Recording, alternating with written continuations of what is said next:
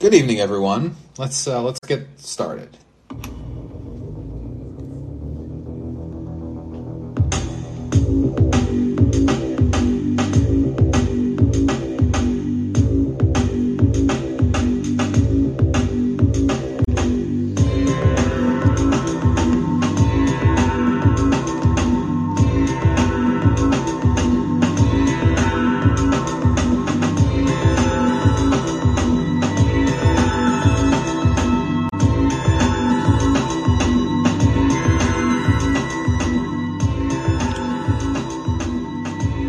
Hello.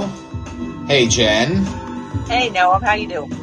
All right. It's Wednesday night again, and we're all crossed out again. I don't know. I think we can almost dive straight into it. Just in order to preface this by talking for a second about the thing we're not going to be talking about, I guess, and not for any reason other than I don't know.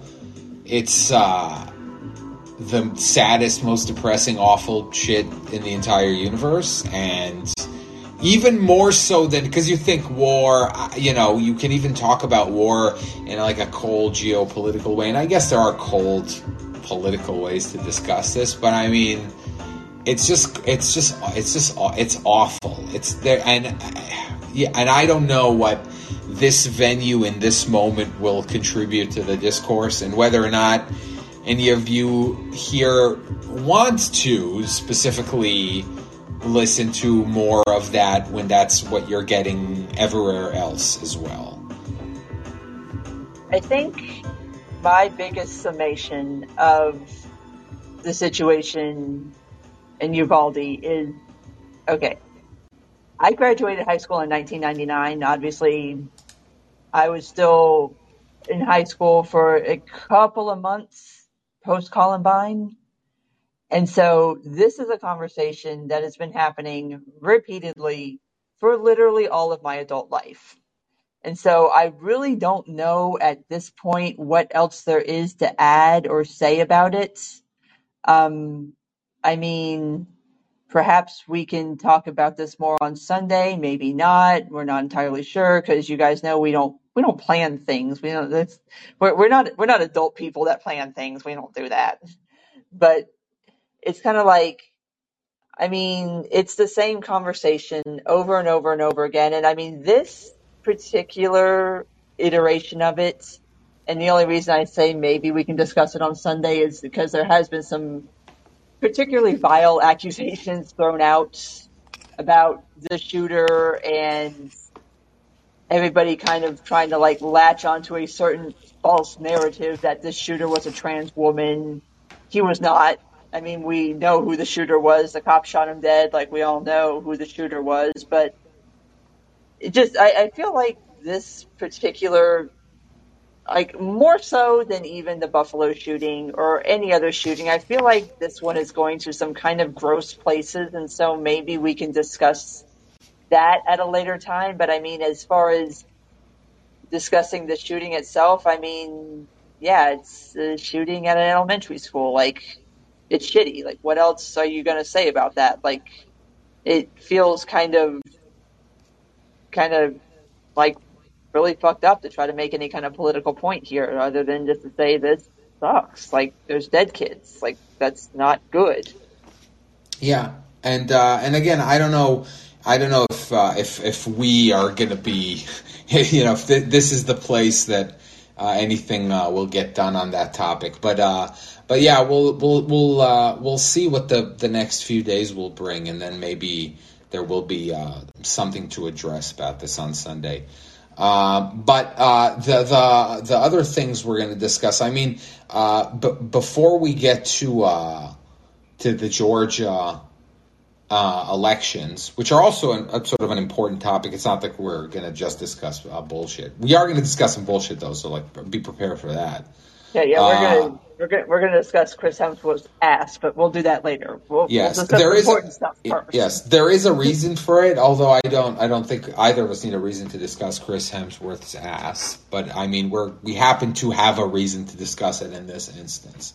Before we get to Georgia and the elections, we just have a small make good about Nina Jankowicz, who we've discussed already, both on Call-In and our podcast. I'm more mentioning this not to like flex for myself, but to actually bring about another point that I made on Call-In about how blue checks are worth too much. And yeah, because Nina Jankowicz, for whatever reason, like responded to something. I didn't even mention her or quote tweet her, I think. She somehow was made aware of my tweets and then came in to like argue with me about whatever, some paper that she wrote and I don't know what. The type of thing that would have never, ever happened before I got verified, even when I was using my real name and even when I had, as many followers as I have now. And why? For what reason? Like, and that's what I'm saying. Like, I'm saying nothing I did changed. Twitter decided randomly that in the fifth or sixth time that I requested verification, they were going to give it to me, right? But then all of a sudden I have this perceived importance. Like it matters to people to respond. I also got blocked by a ton of people that I had tweeted adversarially at forever and never got a response or a reaction. And then all of a sudden they noticed and blocked me. It's an interesting thing to observe. You've got a Thor tag. Yeah, I'll keep saying this. As someone who has one now, I will be happy to see it devalued. I don't relish. I mean, obviously, it's something that I can use to my advantage, but it's weird. I often remark to myself that it's odd how differently all of a sudden I'm viewed by a lot of people just because of that. It's just random. It's just there's somebody who just presses a button and gives you the little blue check, right? We got blue checks here on Call-In, So yeah, I just thought it was funny that Nina Jankowicz decided to come argue with me, and then when I cornered her to get like a very specific answer on something, she then was like, she pulled the, I'll be happy to discuss this on another venue, even though she was discussing this up until that moment on this venue. And then she did the annoying victim thing. Like, I know, because I've been getting bullied and threatened. And I was like, I also get bullied and threatened. And I'm not, a presidential appointee at the Department of Homeland Security. Like, you're not a victim. Like, you're a high-level government official. It doesn't make things that are tweeted at her okay. Like, obviously not. But the to paint someone like her, who again was appointed to a high level position in the federal government, to act like, oh, poor Nina was bullied. She took on a very public job in a very rough sphere. And her history, was an engine of a lot of the criticism and the mockery of her. And that's tough shit. That's the world that she was appointed to, police, essentially. But that is kind of how certain people position themselves on social media, is you kind of develop this persona of, you start shit and then you claim that oh, everybody's being so mean to me and I'm being bullied and it's so sad. And it's like, you are in a position of extreme power. Please stop talking. Shut up. You do not know the half of it. But it is that very specific online persona that people craft because it does attract a certain sort of following. You do get that simp army where everybody comes and defends you and it's like, oh, you're being so mean to her. Why are you being mean to her? I'm like, sir and madam, this is Twitter. Have you been here? Have you seen how we operate here? Yes, if you say something stupid, if you do something stupid, if you post a stupid TikTok, yes, people are going to get at you about it. Somebody posted the other day, and I had to quote tweet it just because it was just the dumbest thing, that everybody who attacks anybody who uses the old fire in a crowded theater argument about free speech, that it's cliche to like body anybody who makes that comment, and also that it's kind of like mean and bullying. I'm like, no, you're factually incorrect. And if you're going to keep being factually incorrect on the internet, people are going to show up to explain to you that you are being factually incorrect on the internet. Like, it's not being mean, it's telling you that you're just fucking wrong. Yeah, well, again, this idea of nut picking and the idea that sure, because it's this big bathtub where everybody's in, like soaking in it at the same time.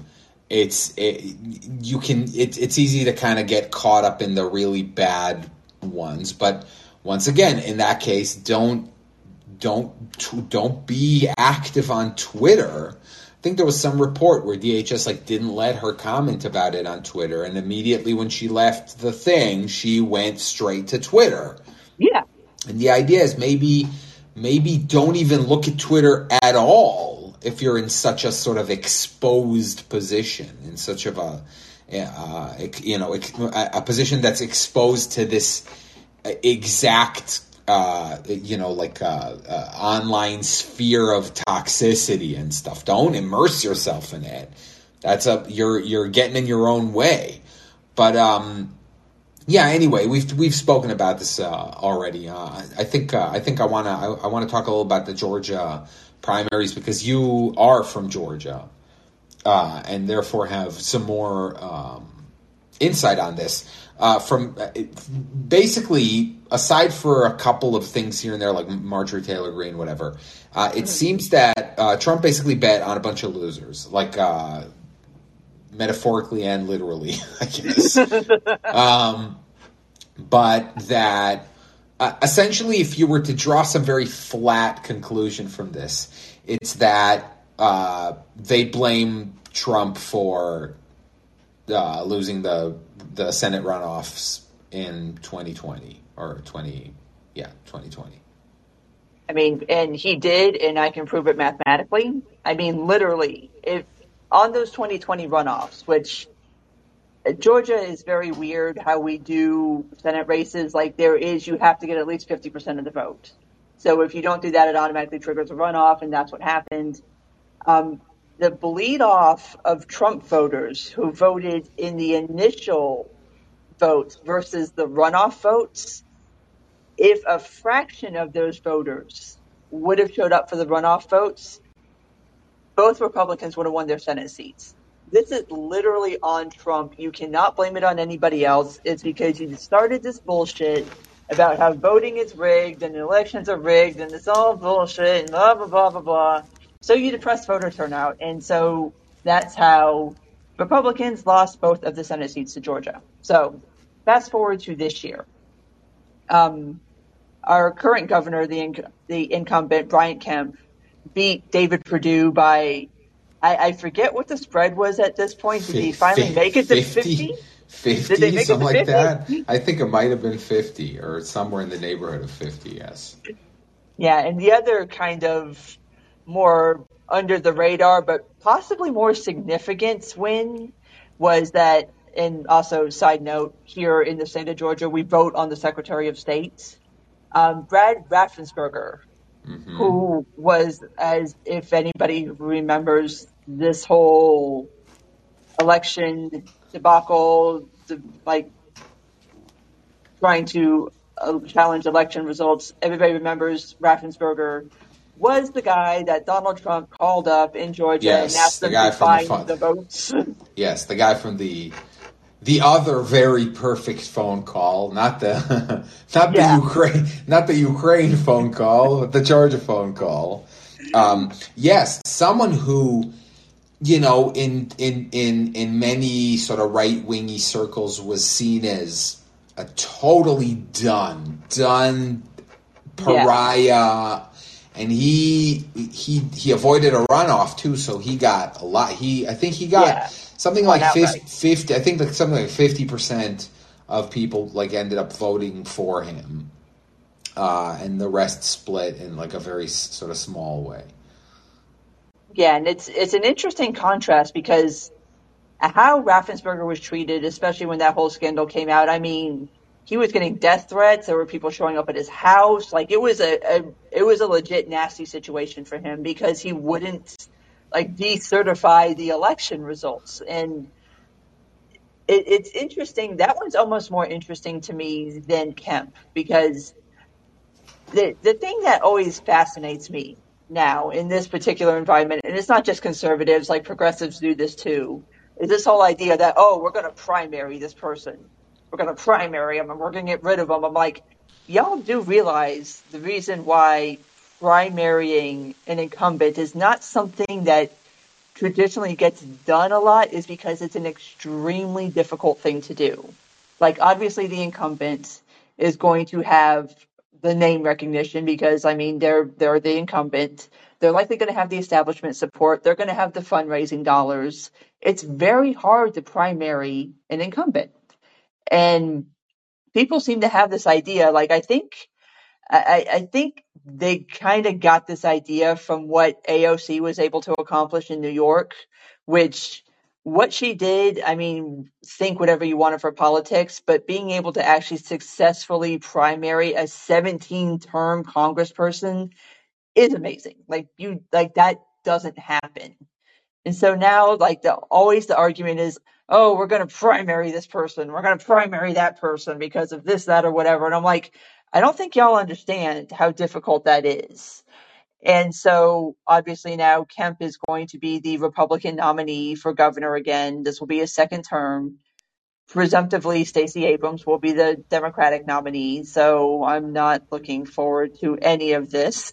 But And by the way, and it should be mentioned again that the turnout was like insanely high, and that Stacey Abrams gave some really bizarre answer to a question about that, about whether or not that shows that like there's no suppression. And she said something like, "Suppression isn't about turnout; it's about access to the ballot," or something like that. It was some very incomprehensible thing that she said. But a thing that I saw today was, some comments. Again, this is all anecdotal, obviously, but people who Republican primary voters in Georgia saying stuff like, we love Trump, but like he won't move on from this thing, and I do think that the fact that Trump, I believe that in polls Trump is still like people's number one pick for nominee, but a lot of them feel strongly about many others who aren't Trump, like DeSantis, for example. And on the Democratic side, Biden is still the number one. But but there is there's low confidence on anyone who isn't Biden right now. There isn't like Republicans who say take Trump out of the picture. Who you got? There's like three names you can easily call out, right? You can just yell out three names, including Pence, right, who just announced that he would totally be willing to run. And it has emerged as this kind of low-key anti-Trump figure who at some point will definitely not be afraid to like become explicitly vocal about being anti-Trump. But yeah, the Democrats have a problem where there is no sort of alternative. But yeah, because Trump is so hyper-focused on himself and his election loss, people who even like him don't want him anymore. They want the himness. They want like Trumpiness in someone who isn't as hyper-focused on themselves specifically. And I tweeted that like Georgia is a weird microcosm because for me, I called it on 2020. I told everybody like Georgia's going to go for Biden. Like I live here. Like I can tell you what I see when I leave my house and look around my neighborhood. And when I was going around and I was seeing Biden Harris signs like 3-1 over Trump signs. I'm like, I don't think y'all really understand what's going on in Georgia anymore. But yeah, it's definitely a very different like demographic, and I don't mean that as like a race thing. I mean that as like an age thing, which is going to be a massive problem for the GOP going forward because I mean, you it's like borderline toxic to even try to like identify as a Republican if you're under, I don't know, 40. maybe under 50. I don't even know at this point, but yeah, it's definitely a different vibe down here. And like I was thinking about it the other day, and I'm like, I can't remember the last time I saw like a Trump sticker on a car. And this also may be a product of where in Atlanta I live. I mean, I live on the north side. I live like where I live is not particularly fancy, but my neighborhood is definitely upper middle class, definitely very college educated. We're talking six-figure incomes, but also kind of a conservative area in that there's a lot of more kind of traditional sort of the men work, women stay at home, take care of the kids, soccer mom sort of situations like that. And it's like you don't even see Trump really mentioned around here anymore. And of course, one of the biggest stories out of this was that Trump couldn't be arsed enough to come down here and actually stump for Purdue, which is something that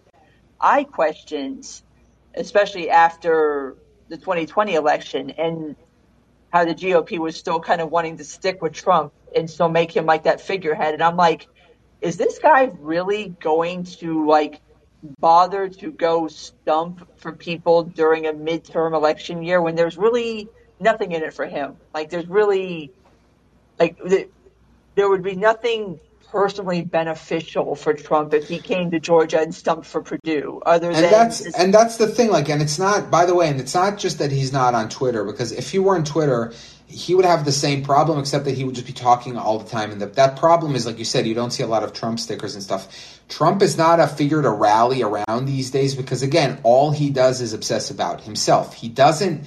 He's not a loud voice about the affairs of the day.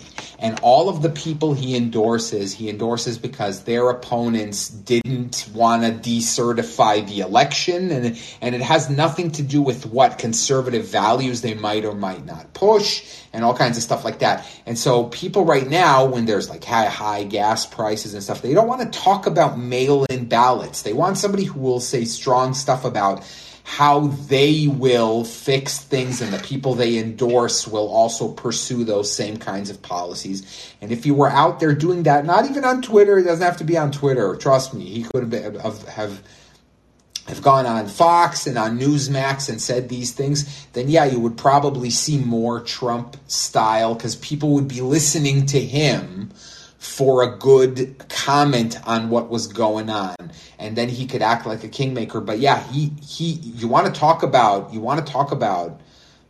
because they say like Trump broke people. I think Trump also broke Trump in a way, and I do think that the election loss totally obliterated his ability to like focus on anything else. To his own detriment. I mean, good. Like I don't care that he's self-sabotaging, right? But it really is kind of amazing to watch how little regard he has for the thing you're describing and the thing we're outlining and the thing that polls are showing, which is that people would see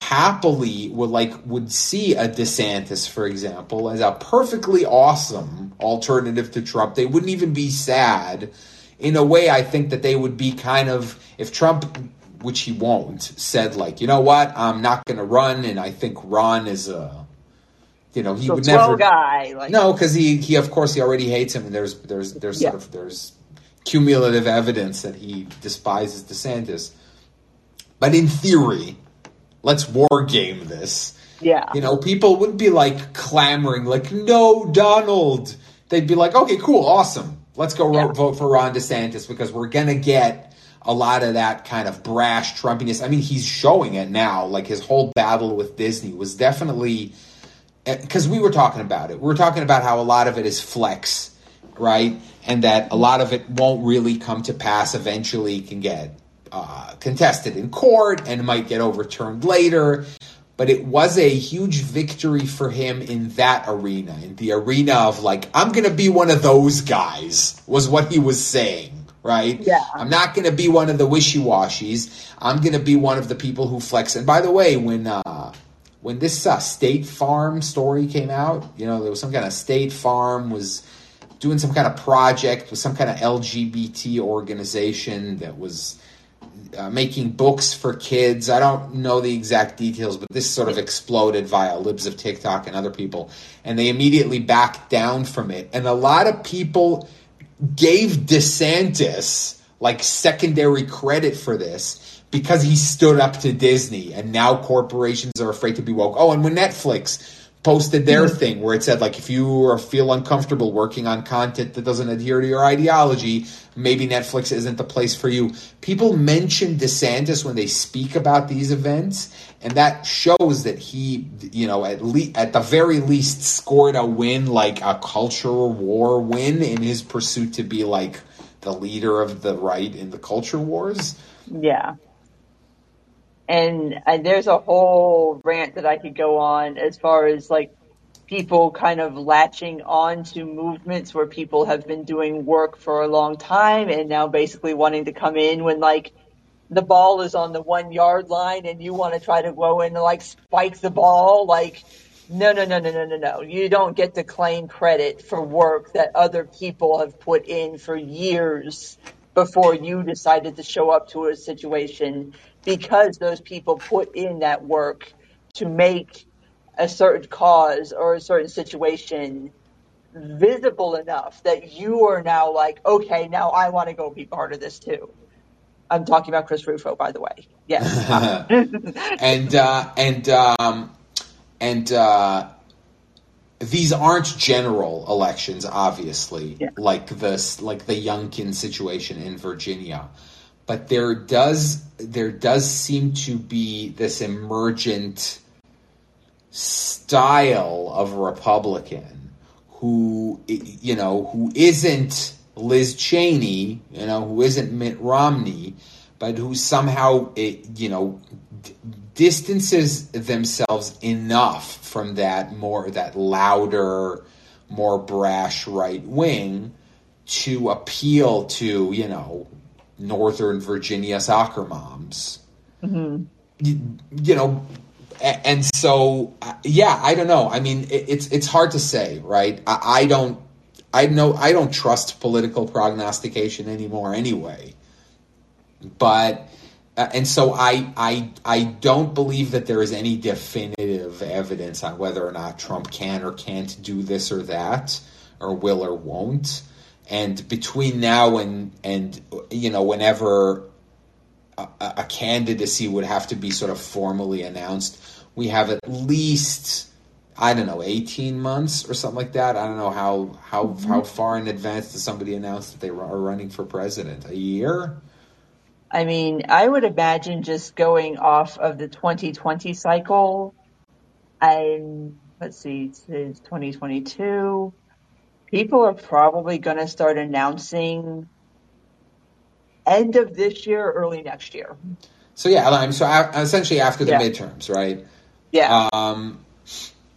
Okay, so let's say about a year. Let's say we have about a year, and we are in a situation that's getting worse, like in where you can see it getting worse. You know what I mean? You can see gas prices going up. This isn't like the frog in the pot where you don't notice the water going up. Like, we're in a situation that's getting very dire right now. And so between now and next year, who knows what's going to happen, right? And so I find it very hard to definitively say Trump is the whatever. Trump could get a heart attack for all you know. I was say he could die tomorrow. We don't know. Right, and the same thing could happen with Biden, and you know what I mean? Like, there's so many. Once we get to, let's get to the actual thing, and then we can talk about it. I mean, I still remember. I really do still remember the 2016 election in a very vivid way. The utter confidence of that entire day, where it was like, it's not even, is it even worth, I said to my aunt, is it even worth, should we even get a pizza and watch the who gives a shit? Let's go to bed early, right? Mm-hmm. I mean, that was somewhat of the final death of my my sense that I had any ability to that like my gut feeling about how something was going to play out, because I always have this sort of pessimistic drive to think that like the surprising, shocking thing is never going to happen. It's always going to be the predicted boring outcome. Mm-hmm. And so when that happened, I was like, holy shit, we do live in a simulation, I guess. Right? It was a kind of a weird moment like that where I was like, oh no, I don't know how this is going to work. And I'll admit, I was one of those people that went to bed early in 2016 because I was just like, whatever. Like, I'm sure Hillary is going to win this. And then I woke up the next morning. I'm like, oh, well, look at this shit. Yeah. Oh, fuck. Whew. I'll tell the story again. It's the story I tell all the time. And at the time, I used to take the bus to work. And there was a couple who lived in my building and would always sit at the bus stop when I would go down to work. And the day after the election was like a cold, rainy morning in Washington, D.C. And I walked down to the bus stop, and they were sitting there, and she was on his shoulder weeping, like audibly weeping, with like racking sobs. You could hear her from like a far away, and I was like, oh shit. And then I had a coworker who like didn't come to, she was too upset to come to work. And I was like, this, and I could already see, I was like, it's going to be years of this now. Like, this is going to be the theme of years now. And it was. and so it was. At least I was right about that. One of the fantastic things about being a libertarian is knowing that whoever wins, you're going to fucking hate it. Yeah, but I mean, there was a remarkably sort of like a beyond a policy thing that happened, and it happened on both sides. Never mind, we don't have to talk about how Trump's election wrecked society. we already know. Yes, I think we're going to mention one more thing before we take some calls. We've had a caller in the queue for the whole show, but Jen and I had a funny mini discussion about something that actually turned into maybe a semi-serious topic that we can bring up. The Thor Love and Thunder trailer came out. I know if you don't give a crap about Marvel, we're not actually talking about that, so don't worry. But there's a scene at the end of it that's played for a gag where Chris Hemsworth has all of his clothes blown off magically by the god Zeus, and you see him from behind and he's totally naked, and it's a gag that's played for sexuality, like all the women and also one man faint from how good he looks, and there's this whole like audible the audience has like a gasping and whatever, and we were talking, and it is cliche to mention this, but we were talking about the interesting nature of how for men, you can easily play that as a gag for men, whereas for women that's seen as like disgusting and very, very inappropriate. Go ahead. And so like the way the scene is set up for anybody who hasn't watched the trailer, so basically Thor is there and he's like chained into place. Like I think that's kind of an important aspect too. He's like chained into place, and Zeus accidentally like snaps away too much of his clothing, and he's sitting there and he's like literally naked. And like in the trailer, like they show the shot from behind because I mean clearly it's MCU. You're not going to see like full frontal nudity here, but you can tell like they kind of like blurred it out for the trailer, but you can tell like from the back you can see him completely naked. Yes. And so it's like the whole scene is kind of like played for laughs. Like, look, we're objectifying the man because he's so hot. And it's like, what if, and can you imagine if a Marvel movie of all franchises did that to a woman character? Like, could you imagine if they just decided to do that to like Wonder Woman? Like, people would lose their shit. Yeah, and you know, sort of a common argument you hear in situations like this, like for instance, if they recast some white character, like a black actor in a white role, and people say, why don't we do the opposite, right? There was someone on Twitter once said, if you recast a white character as a black actor, you're combating white supremacy. But if you do the opposite, you're upholding white supremacy.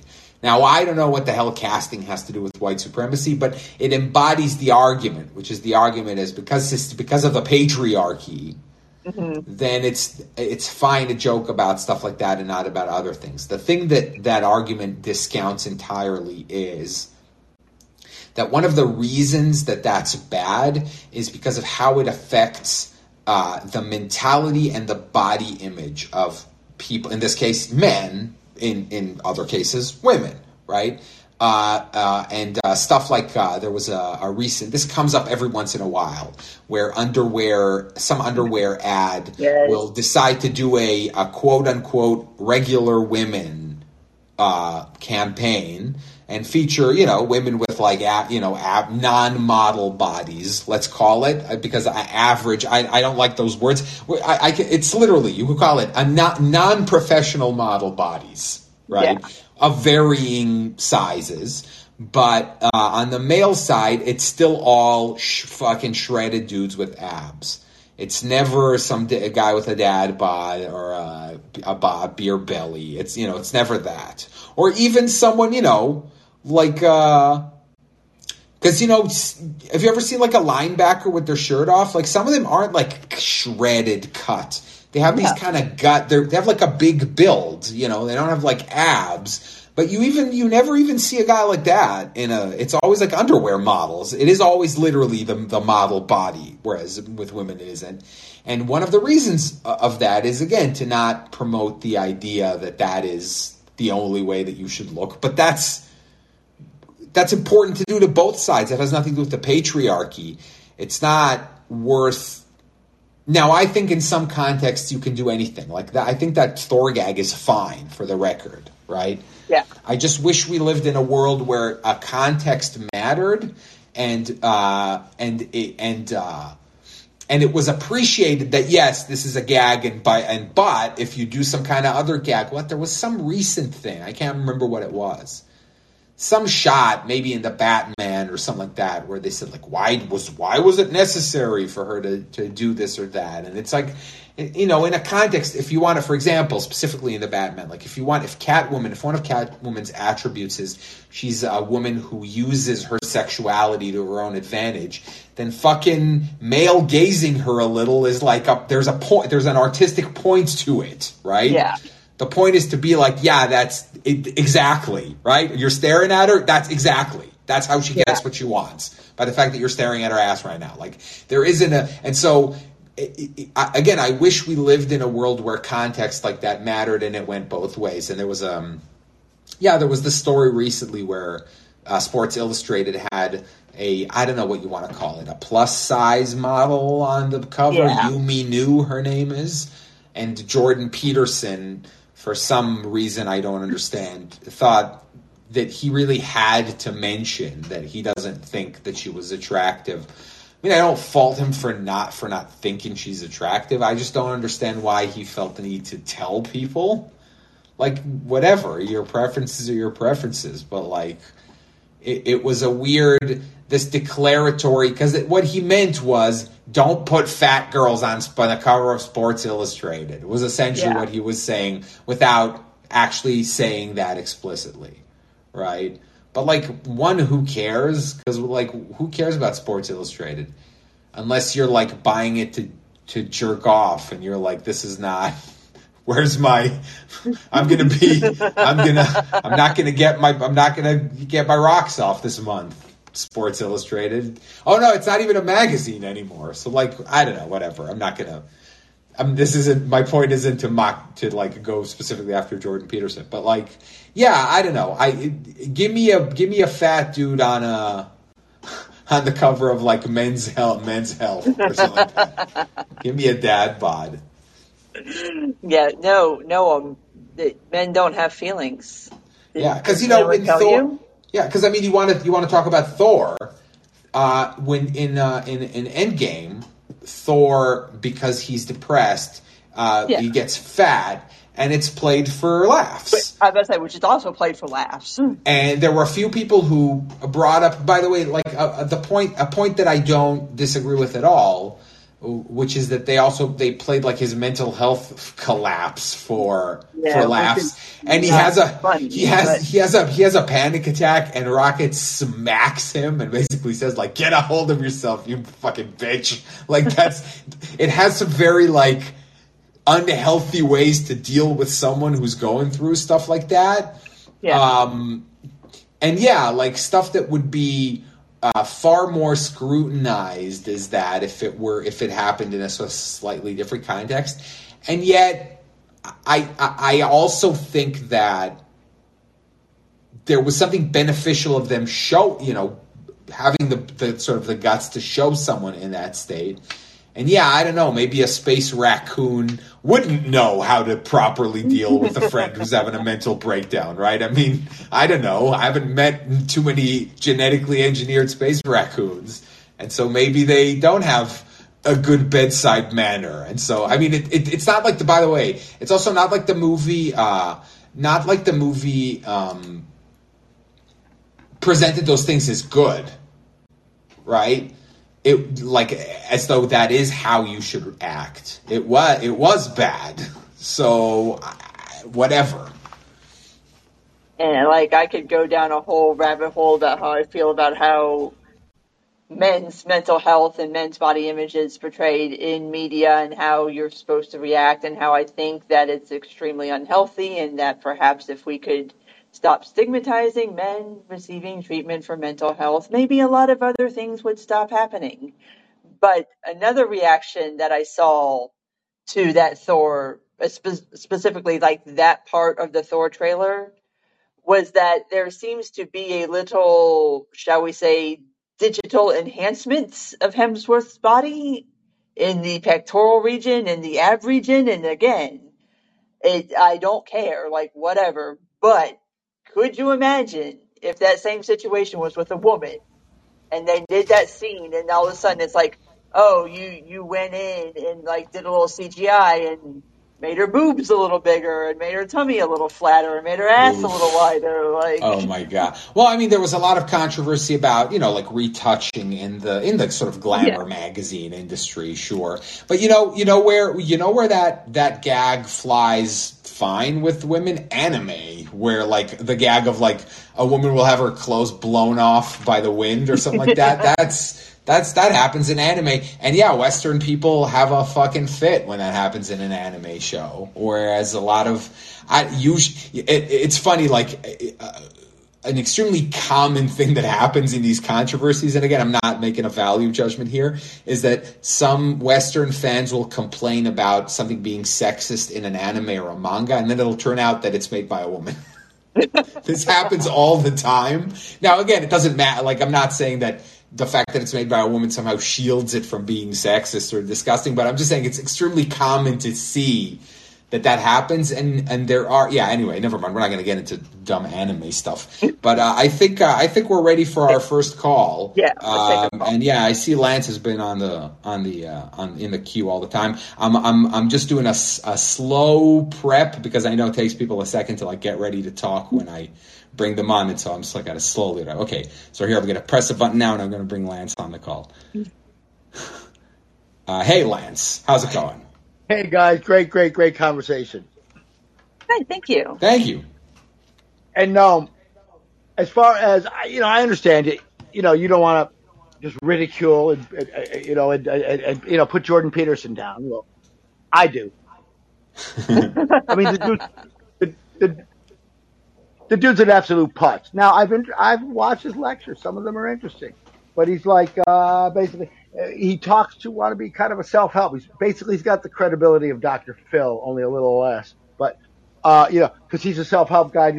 So man, it's like incels. If you aren't attracted to women, then you just got to do the things and be a man, stand up and be a strong man, and do the things that are gonna make you attractive to women. Don't just think that they're gonna like you because you're nice. You gotta be strong. As long as you're not attracted to fat women, because they're ugly.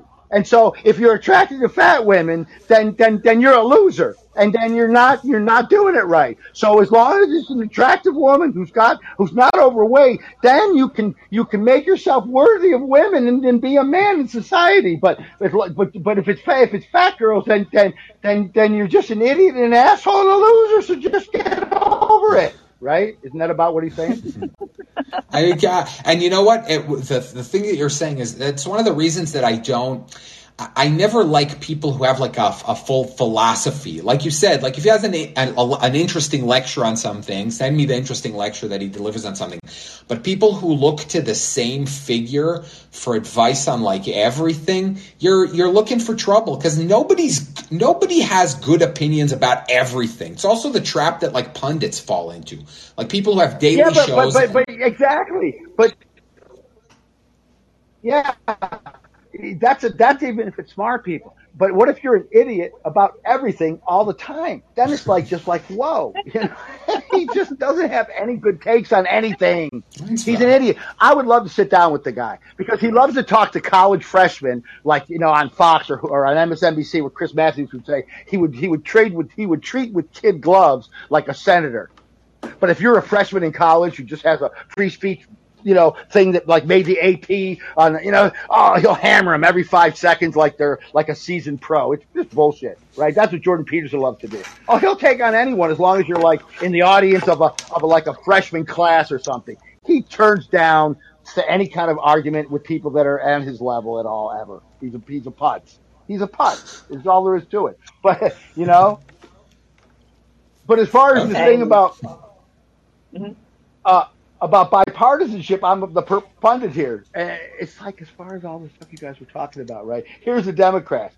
We're going to tell you how much we love. Yes, of course, we support all this stuff, but we're going to tell you why it can't happen. And the GOP is going to tell you, why do we need to fix anything? Everything's fine. So between the two of them, they got it covered.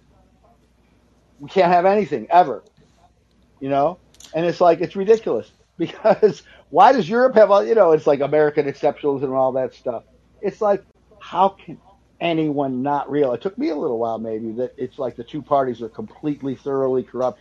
And the Democrats they're both equally corporate and corrupt, but the Democrats are worse because they're more hypocritical. Yeah. Oh, what's going on? Oh, okay. All right. Okay. Yeah. Cool, man.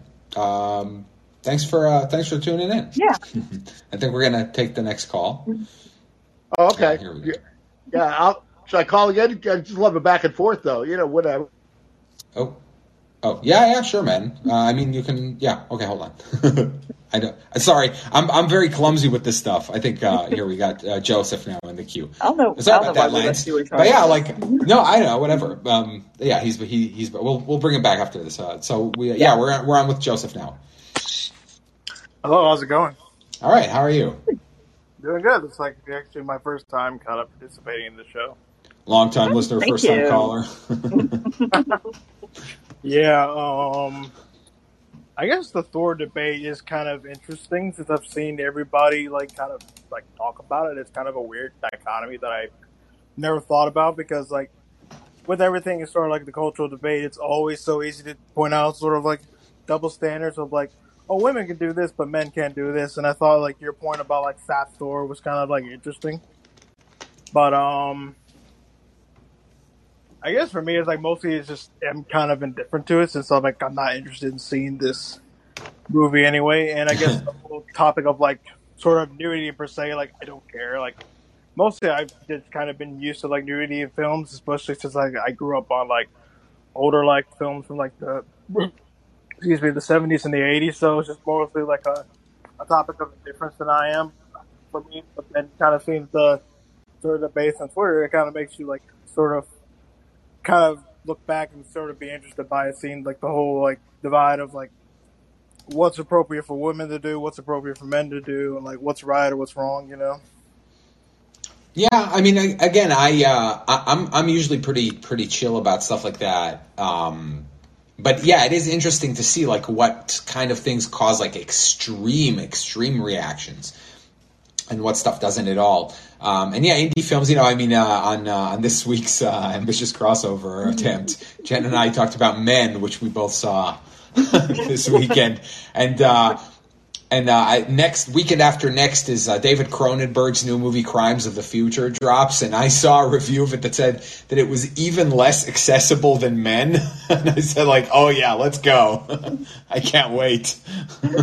Actually, what's funny about Men is that it actually features a lot of full frontal male nudity, and it's never. Why is it never the men I want to see naked? That's all I want to know. It's highly unsexy. It's very explicit and weird and gross. Yeah, I'm not going to be seeing Hemsworth full frontal in Thor, and it's funny to me to kind of look at things because I know that like if I wanted to make a comment about a man on the internet, like if I wanted to make like a tweet or something like objectifying a man, nobody's going to give me shit about it. But if you made a tweet about a woman objectifying her, you're going to get shit for it. And it's like, it's that weird dichotomy. Like I can say like whatever the hell I want about a dude. I can sit there and post like, oh my God, look at Chris Hemsworth's ass. Isn't that so great? And like, nobody's going to give me shit. But yeah. And like I said, the main argument against that is like, historic disparity of power and stuff like that. But I still think the right way to think about that is what potential harm are you causing? And if there is potential harm, then still don't do it. Like my favorite thing, is when somebody says like, you can't be racist against white people. Somebody will say to me, you can't be racist against white people. And my reply will be, then why are you trying so hard? Because nobody ever says that in defense of like nice behavior. Like you're saying it in defense of shit behavior, almost always. Like you say something disgusting and someone says, oh, you're a racist. And they say, no, I can't be a racist because you're white. And it's like, okay, well, you're still being disgusting though. Like what kind of a weird defense is that? You can't call me a racist though. He doesn't mean shitty. Yeah. All right. Joseph, anything else? I guess question or comment. I guess being like the lone Peterson fan, I do kind of agree with you on the last point you made that say like not everyone is right on everything, and you shouldn't listen to like everything everyone says, because mostly that is true, and I think especially for Peterson because I think this last couple of this last year or so, it kind of falls into that trap of like having to comment on every like cultural hot button issue. But most of the time, my rule is like you shouldn't have to comment on everything, even if you feel obliged to your audience. Though, even though like I'm mostly like positive like towards Peterson, I think in a way like he should like limit his time on Twitter and should stick to what he's good at. Sort of like his lectures, and some of his lectures are interesting, and some of his interviews are actually pretty interesting. But I think it's kind of like falling into that dichotomy of I must say something on everything, and I must say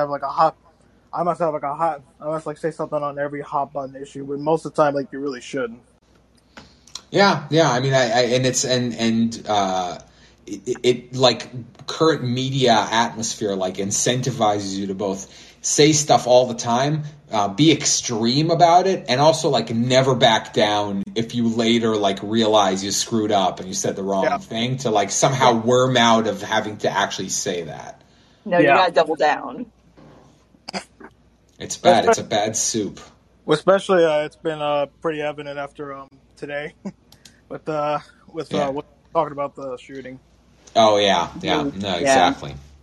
All right. Oh, you know what? Let me bring Lance up for. He has, I think, another comment before we call it a night. Thanks a lot, Joseph. I hope to see you again. And, stop by anytime we do this. Not when we don't do this, because then we won't be here to take your call. So. They know them. Yes. Welcome back, Lance. Hey guys, it's not. Look, I could talk for an hour about anything and be interesting about it. Big deal. But what I mean is, it's your show, so like, tell me what I should comment on, because I've told you what I thought about Jordan Peterson and about like Democrat, Republicans both suck, equally pretty much. But like, what, in a way, like, what is the thrust of the? I only joined late, But I'd love to have at least a brief comment with you guys because you're very, very, very like fun and humorous and interesting. Maybe I'll just say that the humor is gone in politics anymore, which is sad. But like, what do you guys like think about that? Like, so like tonight's show was featured about, and I'll give you a last comment about it or something. You know what I mean? Oh, you're actually kind of breaking up. Because I'm not just saying that, by the way. Yeah, you are kind of breaking up. You're breaking up. But you should. I mean, okay. you should. Yeah, I'm not exactly sure what to say, but you should stop by every week. And also, like, I don't know, I think we haven't really done a thing like this yet, like a Q&A. I don't know. I never. Yeah. I don't want to propose a Q&A because then if nobody has a question to ask, you're just kind of stuck there like doing nothing. What do you guys think about any chance whatsoever of hope for the Democrats? Because obviously, all right, versus third party. You mean like in 2022 in this upcoming midterm? No, today, right now. You know what I mean? So in other words, okay, here, I'll finish with this then. Okay, so there's no chance. Both parties are gone. There's no chance. And the thing is that, okay, we had Obama, right? Supposed to be a progressive. He had 60 votes in the Senate. Okay? He had an overwhelming majority in the House. The convenient villains then were Joe Lieberman and Ben Nelson. It was a joke then. Ben Nelson of Nebraska. He was instead of Kirsten Sinema, it was Joe Lieberman of Connecticut and Ben Nelson of Nebraska. Red state Democrat. And they held up everything. And they, made sure that nothing was going to get done right. That's the way it was. And Max Baucus was the number one Democrat or Republican senator in terms of receiving pharma money. He is who, and insurance money. He was who Obama put in charge in the Senate of pharma. Okay, he put the number one recipient, Democrat senator of pharma money. Obama did. Okay, Max Baucus, look it up. Right. To be the guy that was going to negotiate. That's why we don't have negotiation of prices like every other country and the vets do. So that's Obama with 60 votes in an overwhelming House. So my question is, it's ridiculous to think that there's any hope at all for two parties. And we've had so much success with third parties over the years. First of all, the Democratic and Republican Party came out of the Whigs and the Jeffersonian Democrat. Talk about the Jacksonian Democrat and Lincoln. Okay, the Democratic Party formed in 1854. Lincoln got elected in 1860, 6 years later. So they started as a third party. 6 years later, they had a president. So what I'm saying is, all this time, and we can't get nothing done through the party, so I think that the two parties are completely shot. The only hope is third party. And fourth party and fifth party, because that's what happens in Europe. Now, we're not going to get to, and we do have those. We have the Green Party, we have the Working Families Party, we have the two major parties. We already have four kind of fairly, significant parties if you go to the states and local, right? And so, but no, I think there's zero hope for a duopoly. It's just gone. It was never going to work in the first place, and it's more proven now than ever. You know what I mean? Yeah. Oh, okay. I mean, I think Jen and I will make some closing remarks. Thank you so much. Yeah, we'll comment on this. We'll comment on this right now. Thanks, guys. I think that thanks a lot. I think that something really major would need to happen, and by really major, unfortunately, that usually means like millions of people dying. And the weird part is that we even had a thing that killed 1 million people. We just had a thing that killed 1 million people, right? But it was a weird, slow, creeping death. I'm talking more like a nuke or something like that, the Omicron variant of monkeypox that kills 50 million people or something like that. We're and you chuckle at it, but yeah, like something really big would need to happen to kind of shatter it into sort of multiple viable parties. I mean, obviously, I'm a libertarian, so clearly I believe in the idea of third parties. But been here for over a decade, so Yeah, but I mean, here's my question as a libertarian, because I think that what would need to happen was the parties would need to splinter as opposed to like other things coming in and washing them out. So like, let's say the Republican Party breaks up into three different things, like a MAGA party, a something party. In that kind of situation, the Libertarian Party would have the opportunity to maybe swallow some of that, but it would need to become slightly less libertarian, maybe, potentially. That's the thing. You would need to develop these kind of mutations, and it would become this sort of race of who can gather the most cohesive, but also like not, like duopoly kind of party. It'll be a weird, like, madcap thing. yeah, I mean, I wouldn't mind a European-style sort of situation where you have 5 or 6 different parties, and it is way too late in this call-in episode for me to start getting into internecine bullshit about the Libertarian Party and Yes. and all of that, and that's actually kind of funny because the conference is coming up next weekend, or this weekend. Then, but This weekend.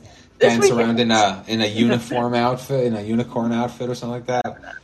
No, don't make fun of Berman Supreme. He's a sweet man. And on that weird note, him personally. Yes. Anyway, on that weird note, I think we're gonna end this week's episode. Thank you so much, everyone.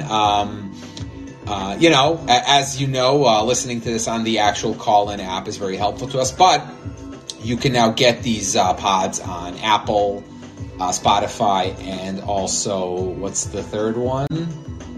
I mean, Google Play. You should. From what I've been told and understand, it's on everything. Yeah, because it is an RSS feed. So from what I understand, it's on all of the things. Everything, everywhere, all at once. Yes, exactly. Everything bagel. That's what I get. That's what I get for wading into the territory that is actually yours. So instead of like trying to screw up your fucking bit, where can people find our other podcast, The Ambitious Crossover Attempt? Okay, I'm not even going to say it's like our like nice, clean, professional podcast because it's not. It's a mess too. Yes, it's a pre-recorded mess instead of a live mess. But you can find us on Apple, Google Play, Spotify, Amazon/Audible, all the other podcast catchers. You can also find us on Twitter at AMBXover. You can find me on Twitter at ThatJenMonroe and on Substack at jenmonroe.substack.com. Awesome. I'm Neon Taster on Twitter and also youtube.com/c/Neon Taster and twitch.tv/Neon Taster. More streams coming soon. I took a little bit of a break, but it's happening. It's happening.